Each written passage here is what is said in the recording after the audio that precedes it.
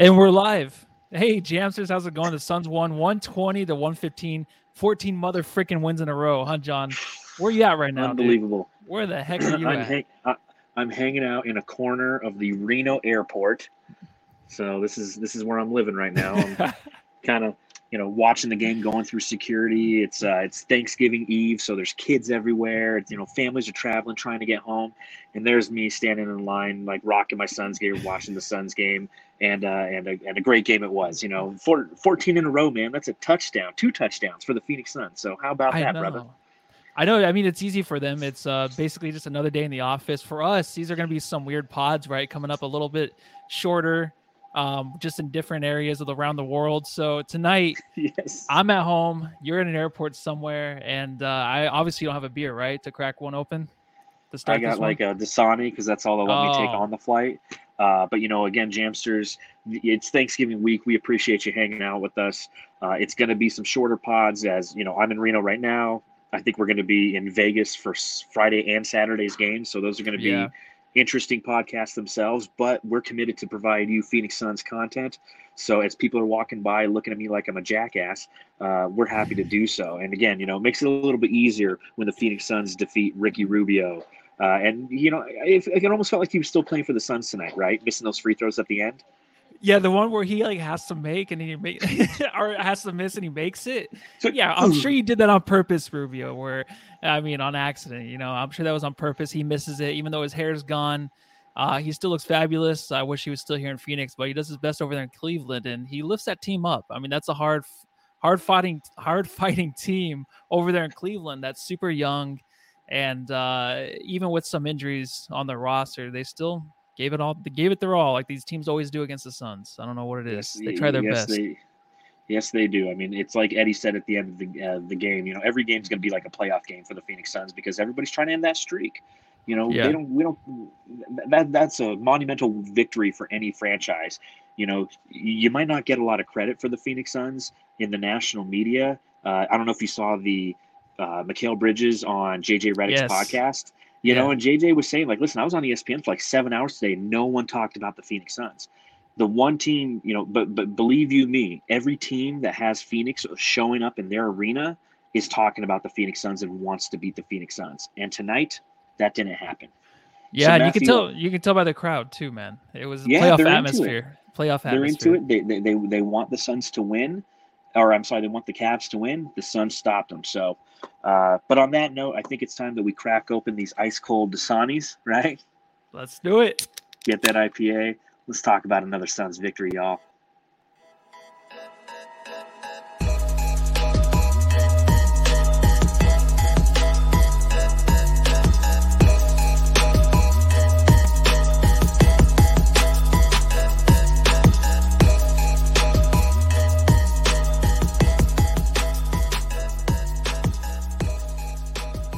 So it's another win for the Phoenix Suns on the road, back-to-back nights in which, they didn't necessarily play to their fullest potential, but at the end of the game, if you have a W, that's the only statistic that matters. So therefore...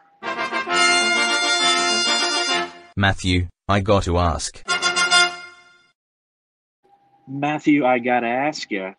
Even though this game was neck and neck the majority of the time, the Suns put a nice run on the front end of the fourth quarter with the second team unit, and then and it was just good. Osman, what's the guy's name? He was Donnie and Marie Osman or whatever. Donnie and Marie Osman. I'm sick of that guy's name. I can't stand to hear it one more time. But Matthew, I gotta ask. All these wins are the same, right? Yeah, no, they're all the same, of course.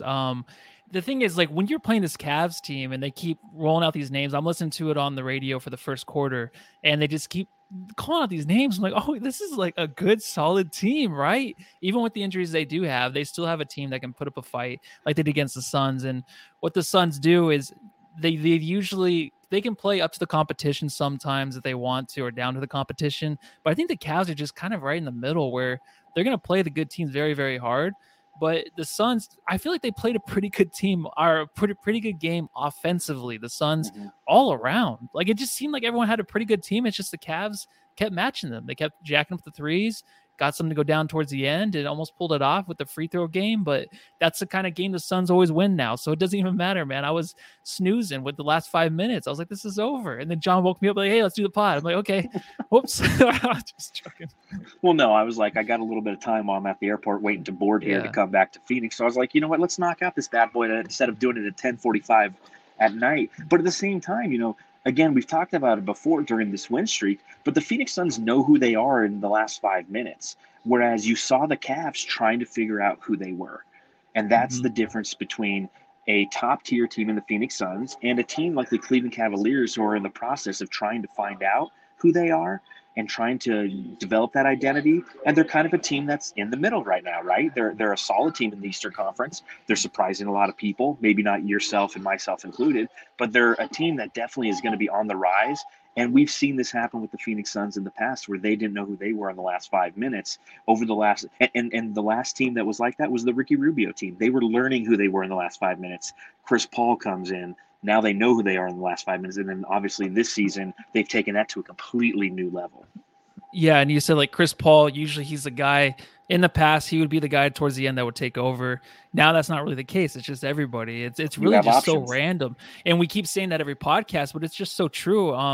Chris Paul tonight, 17 points, 12 assists, but 4 from 8 from the field, and then 7 from 8 from free throws. So, you know, he drew the 6th foul on Garland to get him out of the game. That's just things he does now. The young guys that go up against him, they want a piece of him. They want to be the next Paul. And then there's Paul. He's drawing him out of the game, and Garland has nothing to do but to throw his hands up in the air and not get a technical. To the bench. Yeah, Booker like waved off the ref and then didn't get technical, but then Garland fouls out and waves his arm, does not get a technical. So there's a double standard there where you have Booker, our leader, on the Phoenix Suns, not like the sexiest superstar on a team. And of course, no one talks about the Suns for 7 hours, even though they're on a 13-game win streak, now 14. So that just goes to show you kind of the little bit more disrespect that we still get. But it doesn't matter. It doesn't phase this team because we're an actual team. We're an actual team that's just going to finish the game together. And especially like DA in the third quarter, finding mismatches and keep feeding him. Like they hit on all cylinders tonight. I know the Cavs were there, but it doesn't matter because the Suns are just, I don't know. It's just so perfect level, right now. Dude. Their next level basketball is what we're all witnessing. And it's something we should all appreciate, as the graphic showed at the back end of the game, how the Phoenix Suns are now at that point where they have tied the 1992-1993 Phoenix Suns for a 14-game win streak.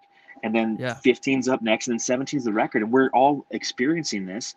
And again, I don't care how they win the game. They win the game. And I thought the Chris Paul moment was really interesting because, again, he does that, rip through foul when it matters the most. Garland obviously gets the 6 fouls out of the game, runs to the side. He's frustrated. It's clear. And then you see Chris Paul kind of talking to him on the side. And, again, Garland's kind of the next Booker, right? He's the next anointed one by Kevin Durant. And now you got Chris Paul kind of, it didn't look like it was a razzing conversation. It looked more like a conversation of like, hey, here's why I did what I did. Here's how I set this up all game. And boom, gotcha. And it was at the most important point of the game where, again, Cleveland's pushing. They're trying to stay in the game. The Suns are hitting on all cylinders, but Cleveland's answering with every possession. And then the Suns turned into a free throw shooting match and ultimately won the game. Yeah, and then P-Dog 006, a lot of naughty words here, but they aren't sexy enough basically for the national media. And it's true. And then Cleveland does try to find their guy to end the game, but they really can't. Even EJ was mentioning Colin Sexton as a name. Of course, that's missing tonight because of injury, and he's out all year. But even him, like, he's not a guy that can really finish either. And I think Garland wants to be that guy, going 0 for 6 from the 3-point line.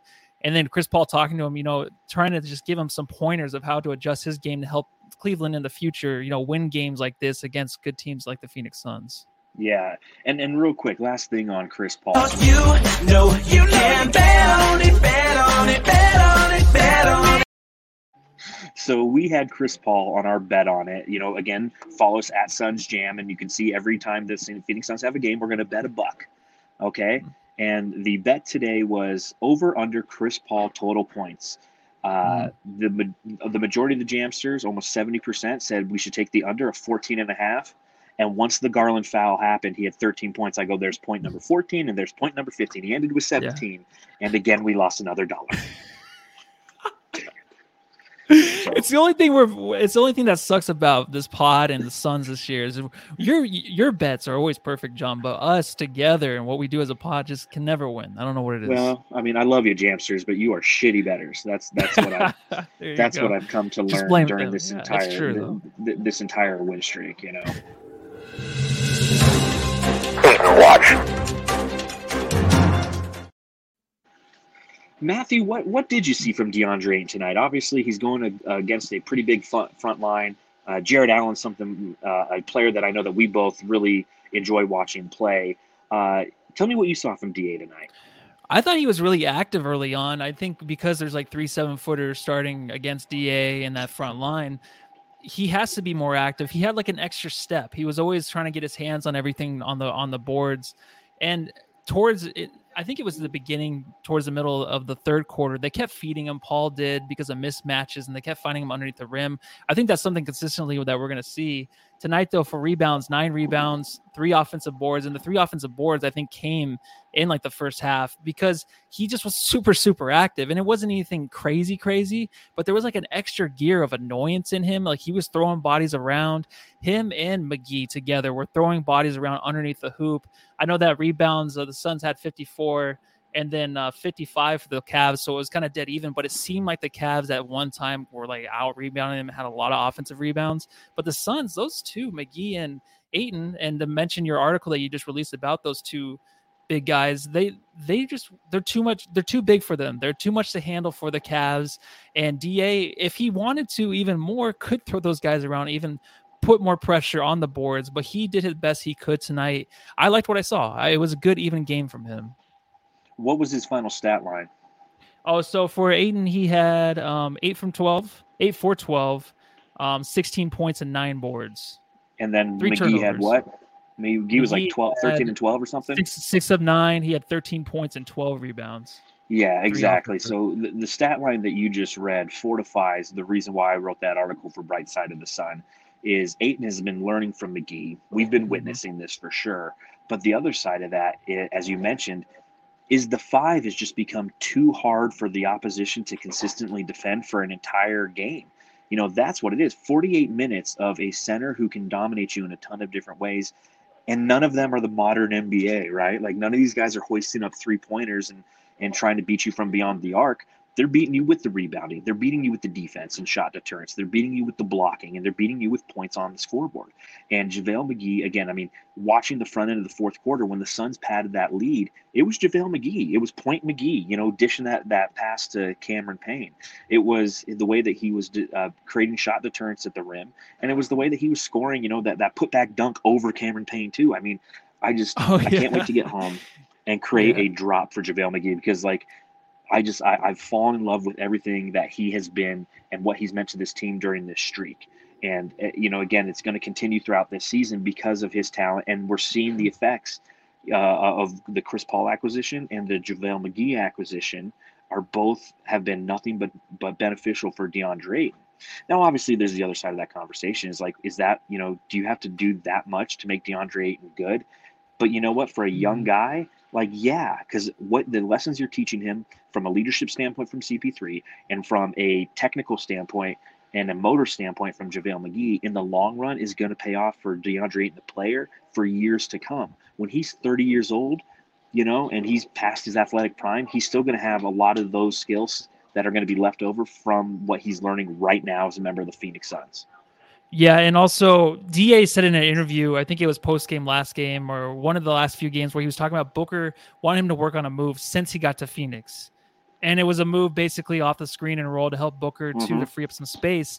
In the DA, it takes that long, I think, for big guys, especially when the seasons are this crammed together where you don't have time to, it just comes that fast. It's just like work. It's like, oh, this will get done. A year later, you're still messing with the same issue. So I think this is the same thing with DA with these moves. It just takes time and he's getting there. And especially when you're going to bring him out in the game and try to make sure that they actually make sense and he can actually make sure that actually get to the rim with a spin move or something different. It takes time for him to do that. So McGee, the way he plays, and we talk about it, you talk about it all the time, the way he plays is exactly how Ayton should play. And that's why I saw a little bit of frustration from Ayton around the Cavs big guys where he was pushing them around like McGee was. He looked like McGee at certain times. Isn't that crazy? It's like that's what it's come to. It's like we want DeAndre Ayton to look like JaVale McGee, and that's how good McGee justified. Is. Yeah, that's how good he is right now, man. Yeah, that's how good it's he unbelievable. What else do we want to talk about, Matthew? Oh, you know what? You want to talk about Cameron Payne? So he's 3 for 11 today, 7 points, and I wanted to bring it up even in the last few podcasts where he has free range, really free roam around just to shoot wherever he wants, right? He has basically from Monty just go to just shoot whenever he wants, right? Do you think it's too much sometimes? Him getting to the rim is something where I feel like he's having a harder time finishing a lot of the times. Like Ricky Rubio tonight missed like 3 layups that are easy. So I don't know if that's what Cameron Payne was trying to do, but I just think that a lot of times in these games he's kind of mixing between, should I shoot now or should I get my teammates involved? He's jacking up threes when like it's like instead of like actually running an offense, he's just jacking up a 3 once in a while. So I wanted to ask you the last few podcasts if you think he's shooting too much or is it just the right amount? Does it really matter right now with the 14-game win streak? Exactly. I don't think so. I mean, he's a guy who was injured at the front end of the season. He's playing himself back into shape. And you have to embrace who the player is. You know, if we had him slowing everything down, running the offense, and essentially trying to be like Chris Paul, it makes it easier for the opposition, I feel, to defend. You want to have that change of pace guy. I always feel like that's what made Leandro Barbosa such a great member of the Phoenix Suns, is when you had Steve Nash, he ran the offense in a very specified manner. And once you brought in Leandro Barbosa, it was a completely different kind of offense. He was very similar to Cameron Payne. He's going to push the pace, not to say Steve Nash didn't, but Steve Nash pushed the pace in an effort to try to set up his teammates. Whereas Leandro Barbosa pushed the pace. He could set up his teammates, but he was a threat to score and go to the rim at all times. You know, to your point, Cameron Payne, if he makes 3 more of those shots a game, we're not having this conversation because we're talking about how amazing he is as a backup to Chris Paul. It's something that he's working through. And, you know, thankfully we have a head coach in Monty Williams who's allowing him to do that. That's his mantra. Monty's mantra is shoot, shoot, shoot. I don't care if you miss 3. I want you to shoot number 4. Because, again, that's going to instill confidence. And as the season progresses, as he works on his angles, because, again, Cameron Payne, the way that he plays basketball, he has tough angles to make shots. That's how he creates space. And if those angles aren't just right and you're trying to, you know, knock the dust off, if you will, that's what's going to happen is he's going to miss some of those shots. Yeah, and then like Walter Lazo brings up, Book missed free throws. So, I mean, I think we went too far into the podcast without talking about Booker. 35 points tonight, dude. 14 for 21. He had 24 in the first half. So, you know, when he's going to get 24, he's not going to get 40. Because I always say Chris Paul is saying you're not going to get 40 on this team for some reason. But 35 points, he was cruising. Even on some random 3 he threw up with one arm and went in. So he was on fire tonight. And like towards the end of the game, in the fourth quarter, down to 5 minutes left, the crowd was rising. It felt like a playoff atmosphere. He had the ball, and I can just feel him thinking to himself, like, here we go. Every night we play, even if it is a Friday in Cleveland, there's going to be, or I'm sorry, Friday. It's a Wednesday. Oh my God. A Wednesday night in Cleveland. Friday. Yeah.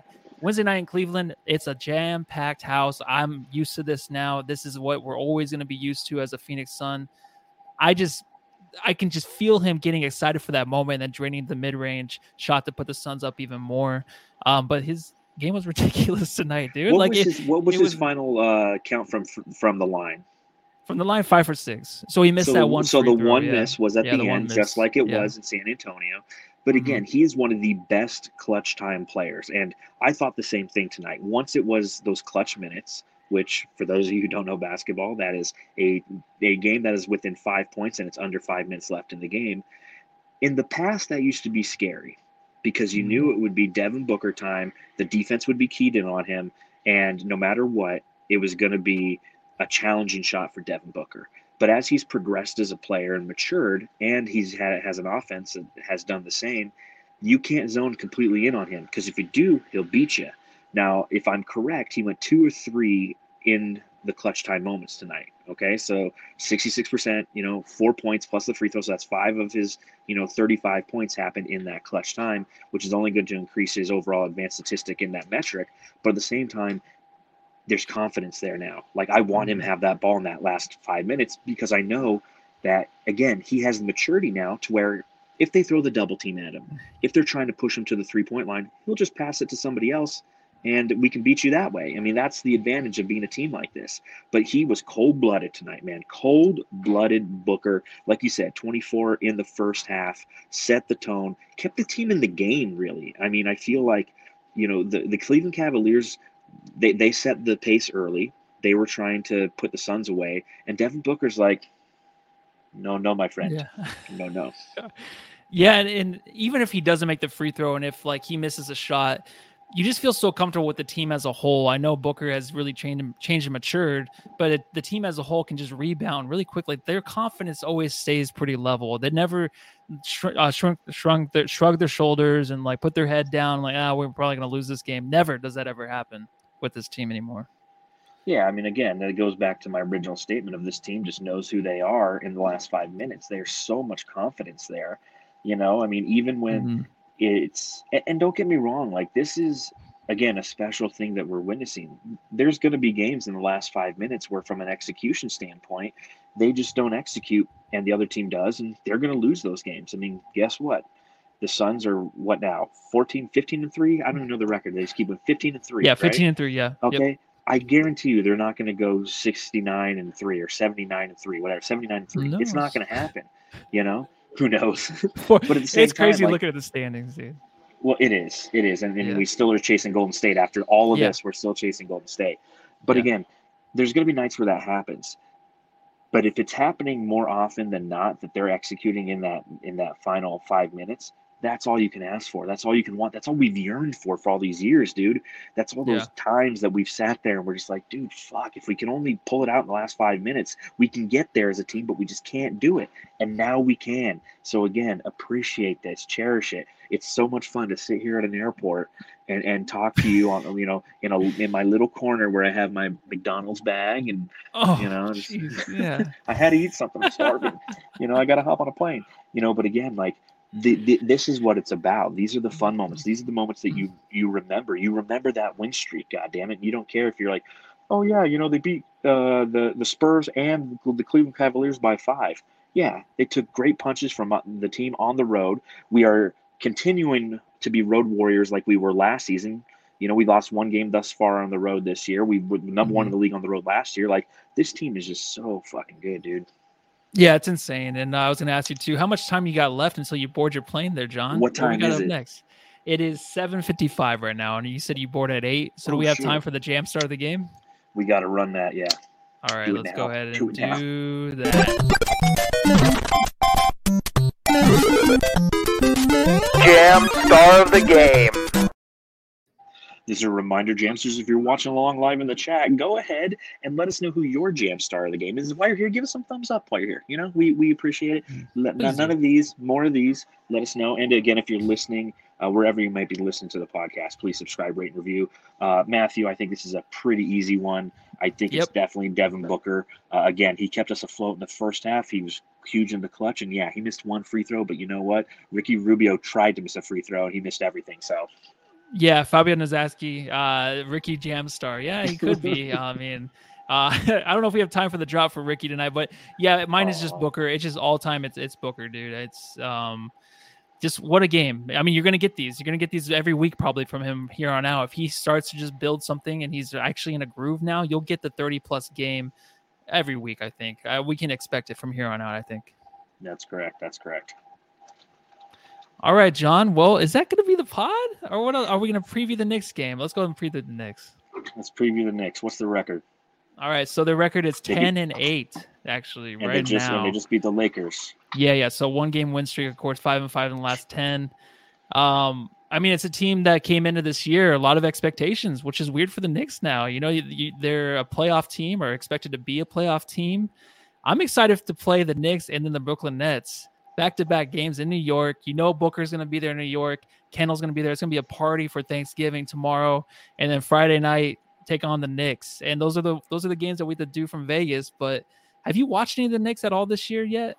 I haven't had a chance to. I've been, again, traveling, trying to watch as much basketball as I can. But I haven't seen the Knicks. But Booker at the Garden, sign me up. Oh, yes. Suns and win. He has the reason we had the lighting now. Yeah, it's going to be definitely a Suns win.